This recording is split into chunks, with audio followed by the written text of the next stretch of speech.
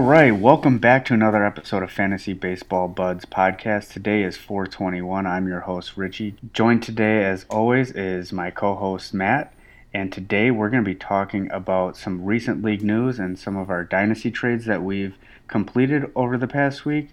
We're going to check in on our bold predictions, where we stand with them, and then we're going to talk about some prospect predictions, the top prospects, when they're coming up, and when we think that's going to happen. So let's start it off first with our icebreaker question. Matt, what is your favorite hobby or activity to do during the summer? Honestly, I would say probably just spending time outside. I obviously moved to the West Coast because I enjoy having kind of an extended period of summer. Being in Las Vegas, we kind of kick our spring or our summer off around April, so around right now. I also work at a pool, so that also helps. But I am not a kayaker. I'm not someone that loves being in the water. I do enjoy disc golfing, though. So, yeah, those are mine. What about you, Richie?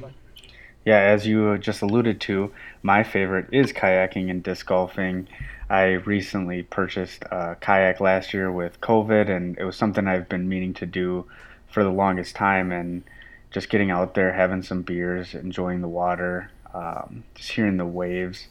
And disc golfing, just love getting outside, being competitive. It's for the most part free. It's a cheap sport. It's something that we did in high school and throughout college, and it's now become a long-term hobby. But let's move along. Let's talk about some recent news. We'll talk about each one batter and one pitcher that's kind of stuck out to us or piqued our interest this past week. So I'll start it off. The first one is Jazz Chisholm, second baseman for the Miami Marlins. He won the second base starting job out of spring training. He's currently batting 310, has 8 runs, 3 home runs, 6 RBIs, and 3 stolen bases.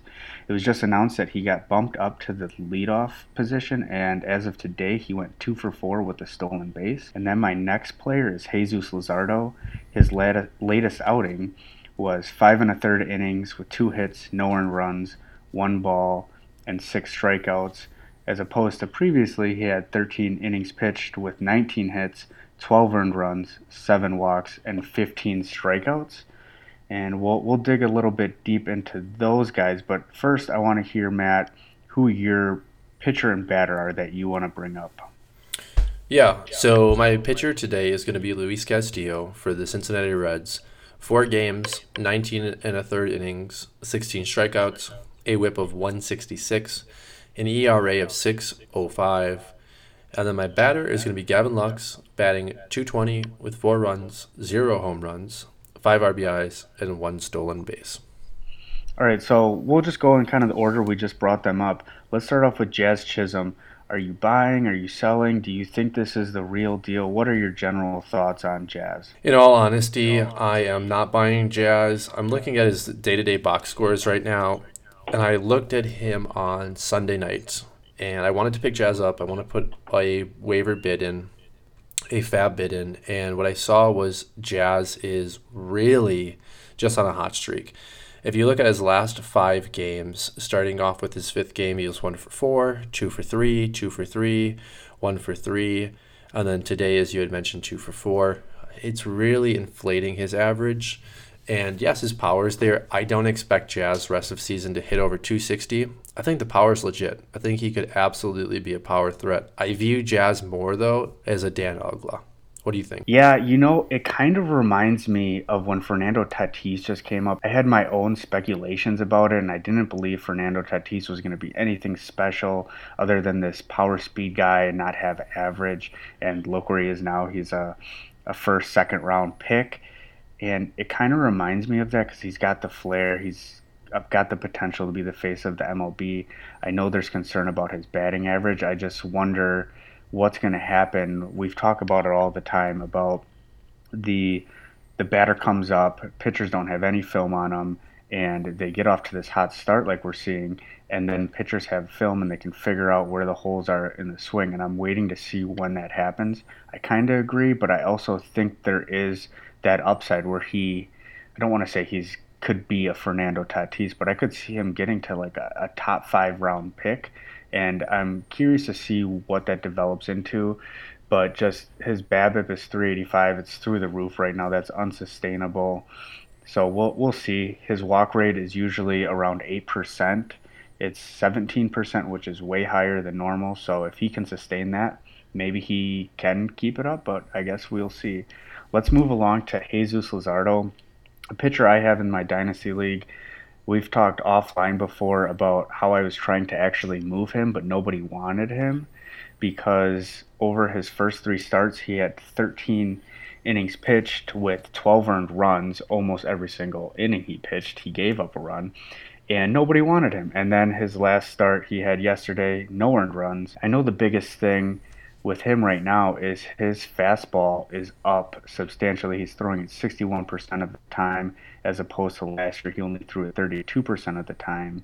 And he really used to rely on all his off-speed pitches and mix it up through about his four pitches pretty equally, around 20 to 25% of the time. And I was trying to sell him. Now I'm kind of in the hold pattern. What are your thoughts, feelings about him? Yeah, I think yesterday's game is really hard to gauge his value. He faced the Twins coming off a an extended period of absence, right? They had the COVID issue in Anaheim. They came back. Just for context, Garver was the leadoff batter yesterday, and that's right, followed by Josh Donaldson, who's coming back off an injury, and then Nelson Cruz, who's 40 years old, and after 5 days off, probably need to knock some rust off. I think what we need to see from Luzardo is an extended period of time, maybe 3 weeks, consistently getting quality starts, and then maybe I buy in. I still think he's a few years away. I would be selling first opportunity I got. Yeah, and that's kind of what I did. I did it a little too early where nobody wants him right now. So let's move on to Luis Castillo, somebody you want to talk about. So I'll let you take it away. Yeah, Luis Castillo is having a very troubling year. His whip obviously above 150, sitting at 166. His ERA is at 6.05, which is actually very generous. He's had some terrible defense behind him this year, but Luis Castillo is just getting absolutely clobbered. And we're 4 games in now. I think we're starting to see our 2019 version of Luis Castillo, which had his issues as well. And his walks are kind of starting to climb back up. His changeup is still there. I'm honestly thinking right now, go out and buy Luis Castillo. I still think he can finish the year with an ERA a little bit below 4. I think he might be able to get some of his control back, and I do still view Luis Castillo as a top 25, top 30 pitcher, but I think the days of us talking about Luis Castillo in the top 15, top 10 are long gone, but I do think if you can get Luis Castillo for maybe, say, Carlos Rodon, definitely go ahead and take advantage of that. Yeah, I'm kind of with you on that. Over his past few starts where he has, 7 strikeouts, that was against the San Francisco Giants, not the greatest lineup. I mean, if we look at his 4 starts against the Diamondbacks, Giants, Pirates, Cardinals, the only one that really sticks out to me as a true challenge is the St. Louis Cardinals. And in that outing, he went 3 1/3 with 8 earned runs for -6 points. So that's kind of a red flag for me. I personally, as having Luis Castillo in the past, I'm staying away because I've been down that road where he has great starts and he just blows up and gets you negative points. So I do agree he's not a top 15 pitcher anymore. I view him as a top 20 to 30 guy. I still think he can have amazing starts, but it's just a matter of when are you getting him, and I think he's more of a matchup guy, in my opinion. But let's move along. Let's talk about Gavin Lux. Yeah, so Lux is intriguing, and it kind of pairs really well with your Jazz Chisholm comp here, right? We talked about Jazz Chisholm earlier, and I think the idea of having Lux and what Lux was supposed to be is kind of the numbers that Jazz is producing.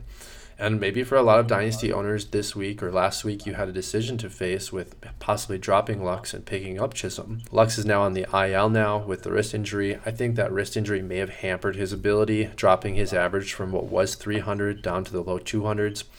I'd like to see Lux come back, start to work his way back into the lineup, get fully healthy, and I think Lux end of season is probably the top fantasy rookie performer to finish this season and may even make a run at the Rookie of the Year. I think him and Cabrian Hayes both have a great chance to make a good run at that Rookie of the Year. We're going to have to see. What are your thoughts, Richie? Yeah, I wonder how much of it was his wrist injury, how much of it was him just struggling to adjust. I know in 2020 he had only 69 plate appearances and he had a 175 batting average, but also had a low BABIP. So not a good enough sample size for us to gauge. I do like the pedigree. I do think he can get that average up and could be a 300 hitter. Um, so I don't know if he's rookie of the year candidate, but I could be wrong. So that brings me to my next point. Let's talk about some dynasty moves that have been made this past week. Myself, Matt, and one of our other league mates, Reed, all made trades this week. We'll start off with mine since I did the first one. I traded Wilson Ramos for JT Real Muto, but I also packaged it up with Yusei Kikuchi and Dane Dunning. To put a little context behind it, we are a salary keeper league, so I traded a $4 Ramos, a $7 Kikuchi, and a $1 Dane Dunning for, I believe it was $12 or $13 JT Real Muto. So I pretty much gave this team some pitching depth when they didn't have it. Dunning and Kikuchi were my 6 and 7 starting pitchers, so I almost never used them. I think it was a great trade for me. JT Realmuto used to be on my team a couple years ago, and I had to let him walk, and I've been regretting it ever since. So maybe this is just my emotional tie to JT Realmuto, but I think I got a steal, especially considering I picked up Ramos and Kikuchi this year. So in my eyes, I view it as I was able to turn Dane Dunning into JT Realmuto.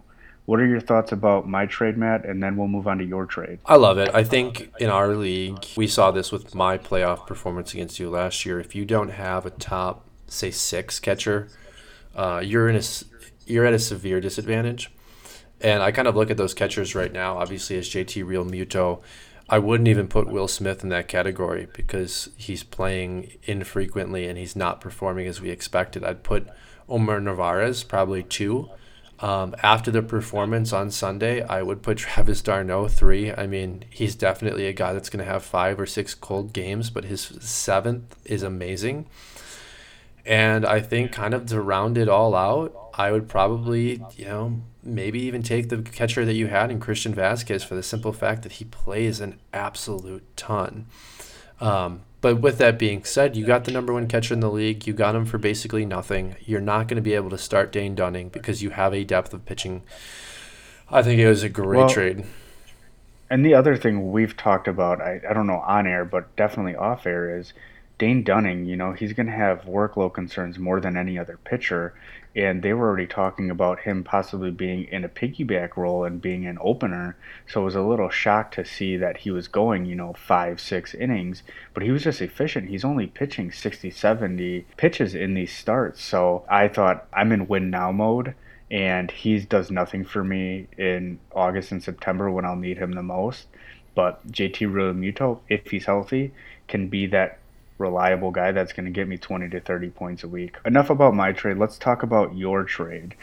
You were able to acquire Luke Weaver via the waiver wire, and you traded him for Tyler Malley. Talk about your reasoning, thinking, and your strategy behind it. Yeah, so me and you were kind of going through our Google Docs page, and I stumbled across an old outline that we had. This was probably like week 2 or 3 of our podcast. And I actually picked Luke Weaver to be a breakout, which I completely forgot about. It was Luke Weaver and Evan White were my guys. I don't remember who you had picked. And I'm kind of reading Luke Weaver's like I, projected stats, and I was kind of on point with it, which made me kind of even more upset that I just made this deal. But Tyler Malley's start tonight kind of nullifies that frustration. Yeah, I picked up Luke Weaver, who I really like. He's 27, he's starting to get his fastball back from Tommy John, but he's really just a two-pitch pitcher right now. Really needs to learn how to hone in that slider because he has normally been a curveball guy. But I really believe that Tyler Malley could take the next step. I think Tyler Malley could easily be a top 30 pitcher.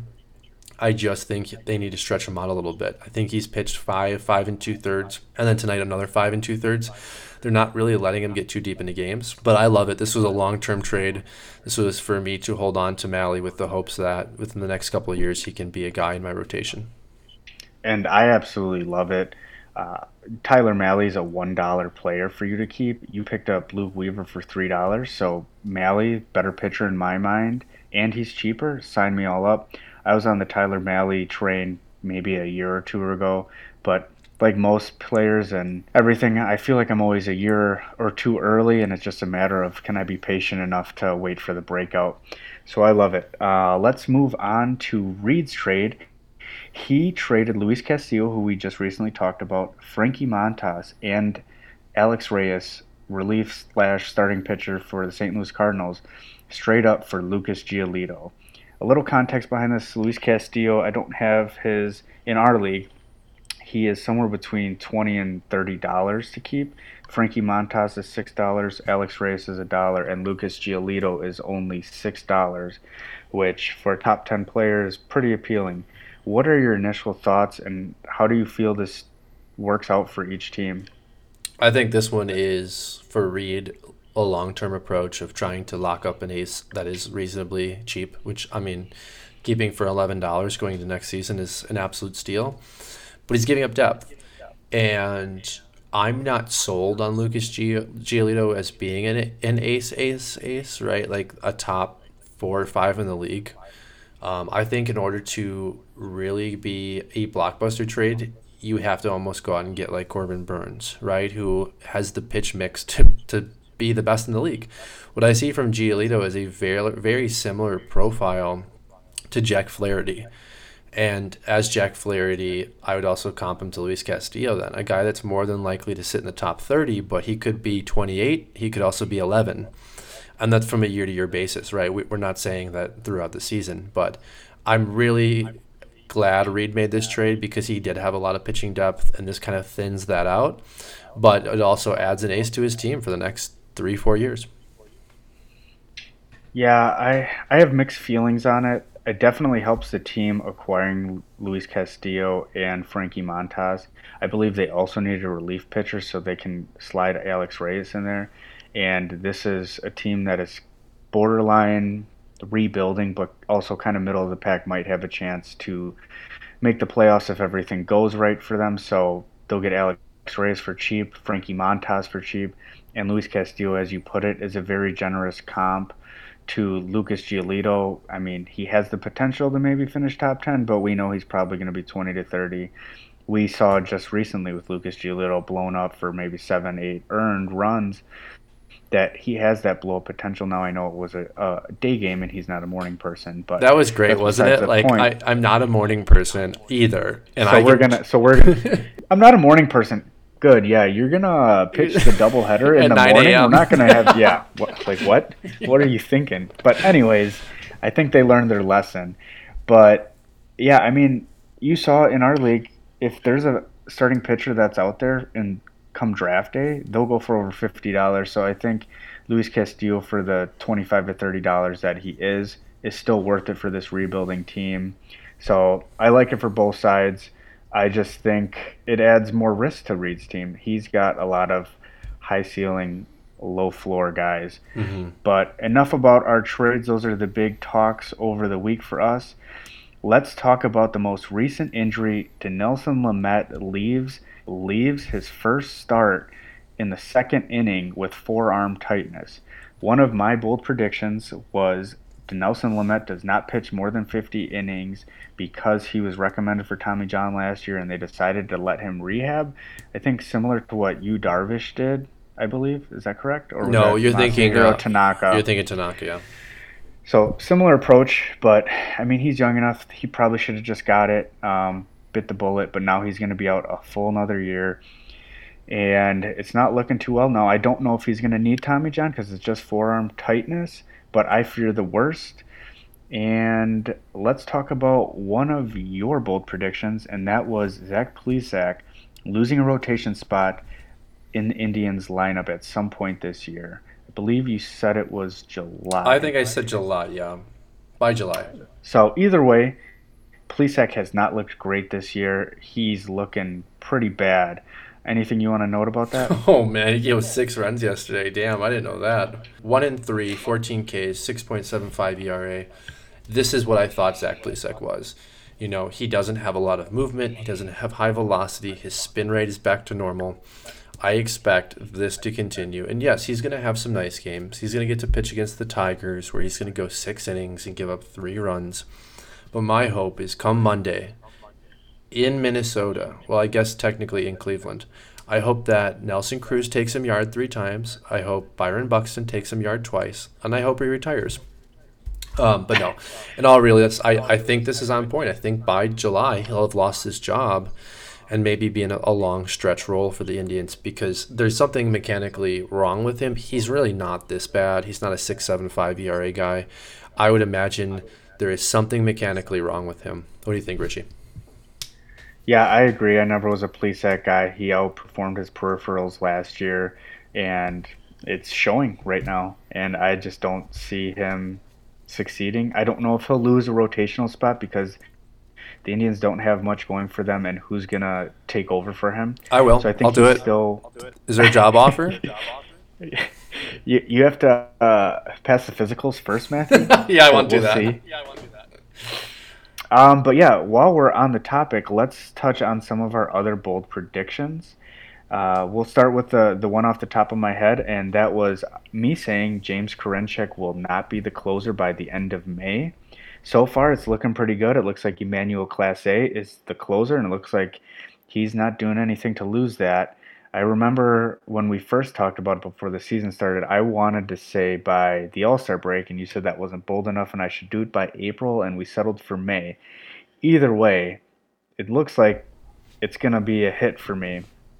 What are your thoughts? You think Karinchak has a chance at getting it back, or you think Class A has sewn it up for the rest of the year? No, I never think it's fair to say rest of the year. I think Class A has a lot of arm talent. I've watched a few of his games this year since I own Class A now in our Dynasty League. I feel like it's kind of a wait and see.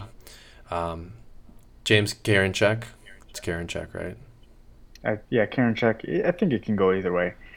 But let's talk about some of the other ones. We'll just touch on a few of them. I know a lot of ours are end of season type predictions, so I don't want to touch on all of them. But the one I do want to highlight is you picking Ty France for MVP finalist. So far, he has done nothing to doubt that right now, as he has been on fire. He is ranked the number one second baseman in points leagues, according to ESPN. He has a 306 batting average, 3 home runs, 13 runs, and 10 RBIs. The only thing I fear is he got hit with a pitch yesterday, or 2 days ago, I should say, but he did pinch hit yesterday, so he looks to be fine. Matt, how are you feeling about this bold prediction? Well, I really don't know if Ty is going to be a finalist for MVP, right? This is something that was extremely bold. I watched the box score every single day. I watched Ty's at bats as much as I can. Like, I'm buying in on this Ty France season, and I think that's kind of heightening my excitement. He's playing great. He's finally playing at a level that we expected him to when he hit 399 in 2019 in the minor leagues. So this is Ty France, right? He's going to bat 300. He might hit you anywhere from 20 to 30 home runs. He's going to maybe get you 80 to 100 RBIs, and he's a catalyst. Like, he is making this team in Seattle much better because of the way he plays. And that's exactly what you want, and that's what an MVP finalist for me at least is. Now, end of season counting stats, I don't think he's going to compare to some of the guys, but he's playing to the level that I expect him to. Either way, Ty France for MVP. Yeah, Let's let's get go. shirts. Yeah, well, I'm buying his jersey. I mean, I'm down. Yeah, let's do it. I'm down too. The other one I want to touch on that you have is Omar Narvaez, number two catcher in points, and you thought that JT Realmuto or Will Smith would be the number one, granted playing time or injury concerns. So far, it's looking pretty good. Where does he sit right now as far as, I mean, he's top 10 for sure in catchers. He's, but So right now we have Yachty as one. This is in our Dynasty League. Then we have Salvi Perez at two, Mercedes three, Contreras four, JT five, Wilson six, Navarez is top 10. I think some of these names like Yachty's going to fall off. I think Mercedes will probably fall off, which I also don't think we should even count him as a catcher, but whatever. I think Wilson Ramos and Carson Kelly will also fall off. Narvaez is playing great, man. Home run today, 2-run shot. Like, I really do like me some Omar. You know that, though. oh, I do. That's your homer pick for sure. All right, the last ones I want to talk about are Cabrian Hayes and Cody Bellinger that I have. I had Cabrian Hayes leads all third baseman in batting average, and Cody Bellinger outside the top five in first baseman. They are both currently injured and on the IL. The one thing we did not talk about during our bold prediction segment is the accounting for injuries. So Brian Hayes very well could have an inflated batting average based on less plate appearances, and Cody Bellinger clearly is at a disadvantage because he lost playing time, and so it'll be hard for him to get back into the top five discussion. So let's settle it right here, Matt. What are the parameters for these two to still be valid in your eyes? I think Ballinger would have to be looked at by points per game. I think probably end of the season, what we could do is pull up his first base points per game and kind of compare him to where he is with the rest of the crew. And I think for Brian Hayes, as long as he's back by, say, June, he should qualify for the batting title, right? That's basically the counting metric for batting average that allows you to be a league leader. I also don't think that Hayes' predictions will happen because I was completely wrong about Nolan Arenado, and he's playing fantastic. It's going to be very hard for Brian Yes, to... it will be. You know what I mean? agree. Yeah. So I do like the points per game. My only concern is there's going to be a handful of first basemen who have, say, 10, 20, 30, 40 at bats, and they just go ham during those at bats, and their average is 5, 6, 7, and they're inflating what we're looking at. So I let's think say, 200 what's at the bats minimum? minimum. 200 at bats? Yeah, 200 at All bats. right. Yeah. All right. You heard it here first. So let's move on from bold predictions. I want to talk about prospect predictions, a new segment with prospects now being eligible to be called up and not lose a year of service time. We fully expect these top prospects to come up soon. We'll go over some. We'll go over Jared Kelnick, Wander Franco, Mackenzie Gore, Alex Kirilloff, Matt Manning, Logan Gilbert, Jeter Downs, and Brandon Marsh and or Joe Adele, depending on how they feel. So let's start off with Jared Kelnick. I personally think he's not coming up until May 11th, which is a Tuesday, against the Los Angeles Dodgers. And the reason why I think that is their previous owner, GM, had come out and said that they purposely are holding him back for manipulation purposes. And the minor league season does not start till May 1st. And looking at the schedule for the Seattle Mariners, they don't have a tough matchup until May 11th against the Dodgers when they would truly need him. They have the Angels on May 1st and 2nd, and then they have a 3-game stand with the Orioles, followed by the Texas Rangers. Maybe he could come up May 1st or 2nd for the Angels, but I think they're going to let him have a few at-bats in the minor league to say, well, we wanted to make sure he was right and not injured. What are your thoughts, Matt?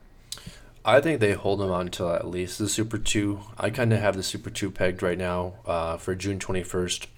As kind of a safe bet. Also, I think something really important to notate is that Tyler Trammell and Mitch Haniger are playing absolutely fantastic baseball right now, and they don't necessarily need Jared Kelnick. And I think with that being said, they may even keep him in the minor leagues longer just to kind of wash away what their former president of baseball operations had said. Also, again, I've been on board with bringing up Gilbert, Kelnick, as well as Rodriguez at the same time. Now, I don't think all of them come up this season. I do think Kelnick does. I have June 21st pegged as his call-up date. I like it. Let's move on to the next big one that is on everybody's radar, and that's Wander Franco. And I have him also pegged for May 11th, and the same thought process applies here. The Tampa Bay Rays are going to want to use that. We want to see what he has going on for him in the minors before we bring him up. And looking at their May schedule, they don't have a tough opponents until May 11th. They have the Astros May 1st and 2nd, Angels for 4 games, Athletics for 3 games, and then the Yankees May 11th. Now you could say that they're all kind of challenging. With the Angels, they're hit or miss. Athletics are on an 11-game winning streak, but it's that divisional matchup against the New York Yankees that I think that's when they're going to need Wander Franco. I think this team is going to need the offense, kind of as you had alluded to. Willy Adames isn't actually playing terrible this season. He's shown me some flashes of maybe offense of production and ability, but Wander Franco is the real deal. He is going to hit 300. He's going to hit 20 home runs. He's going to steal 20 bases. He's going to be the next top tier shortstop in this game.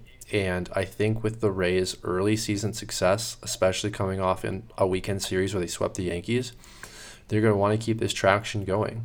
Their pitching staff is really weak, right? We're talking about guys like Hill and Waka, who again have had early season success, but you've got Glass now pitching at an absolute premium level. Give him some offense, and I think Wander Franco comes up May 18th, so 7 days after you had mentioned. And it's just a date. I don't know. You could be right. I could be right. I'm expecting a May call up, and May 18th sounded great to me. That works. Well, the only thing I should say that makes me hesitate is they were contemplating having Willie Damas scoot over to third, I believe, and have Franco come up and play short. But right now, Joey Wendell is on fire, and he was supposed to be the guy to lose the positional spot for Franco, and I'm just concerned that either maybe they wait and use that as an excuse to keep him down. I don't think Joey Wendell's going to keep this hot bat up. He's batting over 350. He's got a few home runs. He looks great tonight against the Kansas City Royals, but it is against Jake Junis. So we'll see. Let's move on to Mackenzie Gore, starting pitcher for the San Diego Padres. I personally don't think he's coming up until after the All Star break, and I think they're going to do something similar with what they did with Luis Patino before they traded him, and that's keep him as a bulk reliever or high leverage roles. And I don't have any rhyme or reason other than they didn't bring him up. They traded for Yu Darvish. They went out and got Joe Musgrove. They clearly are not ready to have him as a starting pitcher, and I do think they want to utilize him. He's almost ready, and I think this is the best way they can use him. I just don't think they're going to use him until they start worrying about innings limits. What are your thoughts? Yeah, I think this is another Super 2 casualty. I think I have him at June 21st as well, kind of right there with Kelnick. Now, the only thing that's going to change that is today's news of Denilson Lamet going down, right? They already had Adrian Morjan with an elbow injury, who is supposed to kind of be the steadfast player in waiting until Lamet came back. Now you have both of them down, presumably for months, if not the season. And Weathers is the next guy to kind of step into that role. He's not really stretched out in a position to give you 5, 6, 7 innings to start. If Weathers goes down, they're almost left with no choice except to bring Gore up and use him as an opener. So I think it's going to be something really interesting to monitor through the rest of April as we get into May. What kind of injuries do they incur? How is Joe Musgrove's pitch count looking? Because that's going to weigh on the bullpen. There's a lot of things going on in San Diego that are interesting. I mean, they just got swept by a very, very, very bad Brewers offense, and it was kind of embarrassing. So there are going to be a lot of changes. I think Gore might be up before even the date that I set, but we'll have to see. All right, let's move on to the Minnesota Twins, and that's Alex Kirilloff.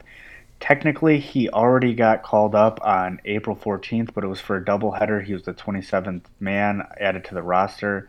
I think he went 0 for 2 or 0 for 3, and he got sent back down immediately after. I think he is a casualty of the Super 2 date unless he just absolutely tears the ball off the cover in the minor league season. I think there's no reason to bring him up. The Twins have enough bats that can cover. I know Max Kepler is currently injured, but I don't think that's enough for him to come up. Matt, what are your thoughts? This is the first one I think we're going to disagree on. I think he comes up May 4th.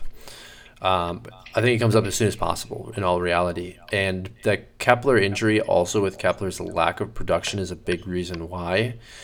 Buxton and Cruz are tearing the cover off the ball. Kirilloff can play first base. He can play in the outfield. He gives them a lot of flexibility. And I think as the season kind of drags on with these older players in Minnesota, as well as a Buxton who's constantly going through small injuries, you're going to see that need for depth. So yeah, I think he comes up May 4th, May 1st. As soon as he's coming up to the big leagues. My only hesitation with that, and the reason why I kind of feel that, is they're giving the shot to Brent Rooker, also a rookie, over Kirilloff with Kepler going down. So I just feel like at that point, why wouldn't you just bring him up and see what he's got? And it seems like they're just avoiding it. and that's my only hesitation. But let's move along to starting pitchers. Matt Manning, starting pitcher for the Tigers. I personally don't think he's coming up until August. There's no reason for him to get called up unless he's super hot in the minors and he's just striking everybody out, or there's a handful of injuries. What are your thoughts, Matt? Yeah, I actually like Manning the second most out of the Scubal Maya's Manning group. Even Alex Fado, you can add to that list, who I don't think gets enough credit. But I don't think Manning comes up until next year. I think he's probably going to occur another shoulder injury this coming minor league season. He's had a lot of injuries. He's 6'6", very tall, generates a lot of torque on that shoulder and that elbow. And if he occurs another injury, it's definitely going to be next year. Let's move on to Logan Gilbert, starting pitcher for the Seattle Mariners. I personally think he's not coming up till after the All-Star break. Their manager Scott Servais has came out and said that he wants him to pitch bulk of his innings near the end of the season and in a major league facet. They are currently trying to utilize a six-man rotation and trying to monitor all of their pitchers. They've got young guys like Justin Dunn, Justice Sheffield.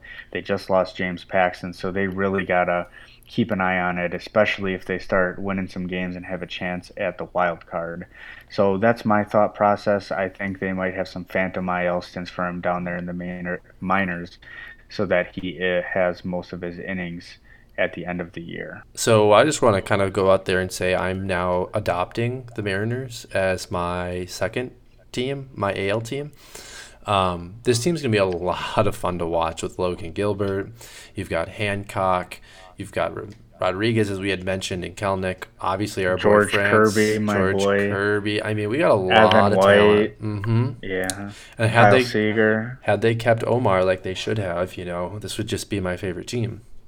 I agree with you. I mean, you're more educated on Logan Gilbert since you own him in the Dynasty League than I am. You would definitely have a feel for what he's doing, kind of the news on him. If you say that his manager has come out and said that he wants to use him at the end of the year, fully believe it. I think it's the right strategy, and I think it's really going to get that fan base excited for 2022. I love Logan Gilbert. We'll see him in a stretch role at the end of the year. And this is more so me being biased, but I love to hear it. I don't need Logan Gilbert right now. I'm Mm-hmm. going to need him at the end of the year when all these players like Corbin Burns have their innings limited Yeah. because they're not stretched out or they get injured. So that Don't say that. was You need to take music to that my back. ears. We can't talk I about a Corbin Burns injury. It's not happening. He's going to pitch the next 10 years as an ace. He's going to go into yes, the Hall of yes, Fame. absolutely. I like it. I like it. Why didn't we choose him to be one of our bold predictions to win like Because we Cy can't. Young? No. We can't jinx him, dude. You got to let him keep rolling. All right, all right. Well, let's just stop talking about him. Let's move on to Jeter Downs, second baseman for the Boston Red Sox. He was pretty much the main piece in the Mookie Betts deal. I don't see any reason why they're holding him down. I mean, Kike Hernandez, I personally think he's coming up May 18th. That's when the Boston Red Sox have a divisional matchup against the Toronto Blue Jays, and pretty much everybody before that is not that great. I would have originally said next year, but they're kind of on fire and they're surprising me, so that's why I changed it to this May. What do you think, Matt? Yeah, I'm going to be bullish. I'm going to say next year. His second base designation is truly great, as you had mentioned. They're going to be able to slide him next to Xander Bogaerts and really create a dominating infield. But Jeter Downs is ready. He's ready as a hitter. He's ready as a defender. You made a great point. The Red Sox are on fire. I think this week and next week is really going to determine if they bring him up at that designation that you had mentioned, that time frame. But right now they're losing 6-3. I think they're about to go on a really bad cold spell. And if they do that, I think they keep him down a little bit longer. I'm just going to be bullish and say next year. All right, let's move on to the last one, and this is kind of a combination. It's Brandon Marsh and or Joe Adell, outfielders for the Los Angeles Angels. I personally don't think they're bringing him up at all. I think that they're going to try to play Jared Walsh in the outfield, which we've seen them do, and they're going to let Pujols stay at first base so that he can get up that home run leaderboard and pass some people. And I think they're just going to leave Otani at DH other than when he's pitching, and they'll find people to replace him. What do you think, Matt? Yeah, I mean, barring a catastrophic injury, I think you're absolutely correct. I have this feeling that Trout actually might go down midseason with a season-ending injury.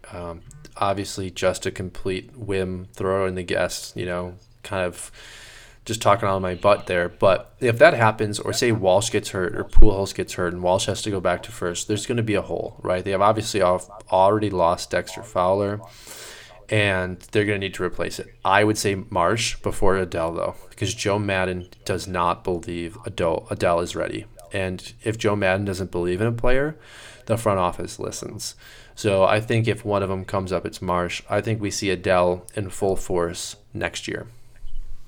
And I fully agree. They tried bringing him up early last year, and it just didn't work out. He did not look ready at all. Struck all the time. When he did make contact, though, it did go out of the park, so that gave me a little hope, but it just made me think he's still at least another year or two away, and that's why I got rid of him when I did. But that's all the prospects that we want to talk about. Is there anything else you want to touch on before we say goodbye to the listeners, Matt? No, not at all. Well, that wraps up our show for today. We'll talk to you guys next time.